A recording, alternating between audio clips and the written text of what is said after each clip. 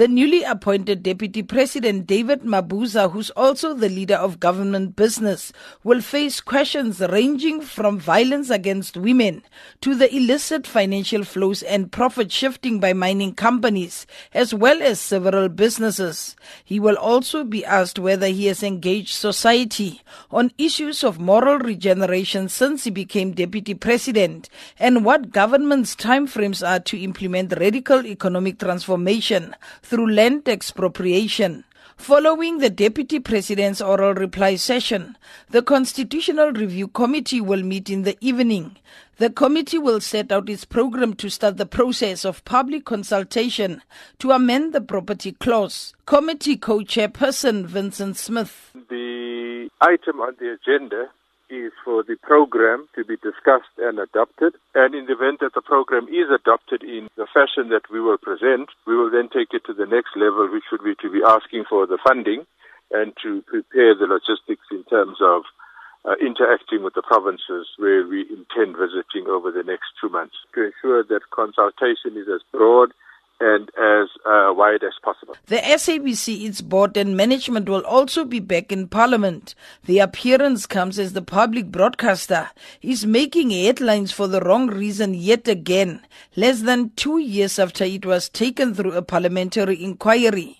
Committee Chairperson Humphrey Maqhekwana says while the SABC will be answering questions on its second quarterly financial report, the committee also wants answers about the current state of affairs, which was highlighted in the media over the past days.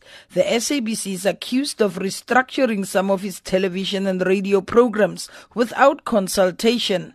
Maqhekwana elaborates. But on SABC, we'll get a briefing from the minister and the entity itself on quarter two. When we're dealing with quarter two, we'll have to get a deeper briefing on what the expenses have been all about, as well as all those issues that we see on media. The quarter two, that's just the main. Other issues are the side issues, which are very important for us to probe. We want to hear all those matters from the horse's mouth, if I can put it that way. SABC board is going to be there, the management is going to be there. So those are the people who are going to give us information. Maqhekwana says the committee does not want the SABC to return to its old ways. We started from a very difficult period in 2016 when we started in the committee. And let's wait and see, but we think that it must not go back to that situation again. If all these issues that are raised in media are true, those are the issues that we are going to deal with without fear or favor. We want SABC to progress as it has been since 2017. Maqhekwana says the committee will also meet ICASA on its quarterly financial report. In addition, the committee will discuss the outgoing ICASA chairperson, Ruben Motlhaloga's response to the committee's decision to remove him as chairperson. The committee will start a process for his removal after he was found guilty of fraud and money laundering by the Pretoria Specialized Commercial Crimes Court earlier this year. We did discuss it in the last meeting. We did write a letter to him. He has responded through his lawyers. Those are the issues that the chair of the committee will brief the committee about in terms of the responses, and the committee will take a decision on that as to when shall we, as the committee, conduct the office of the speaker to deal with the matter. Other committees that are expected to meet include the Joint Standing Committee on Finance, which is expected to be briefed by Capitec and VBS Mutual Bank in the morning. Committee Chairperson Yunus Karim.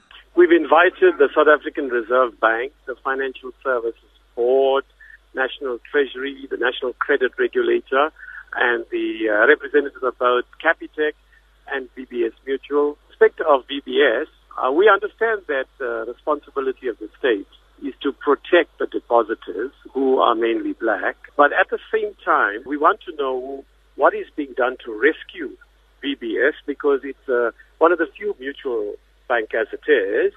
And we were very concerned last year in the financial sector transformation hearing about the lack of black, particularly African ownership in the banks.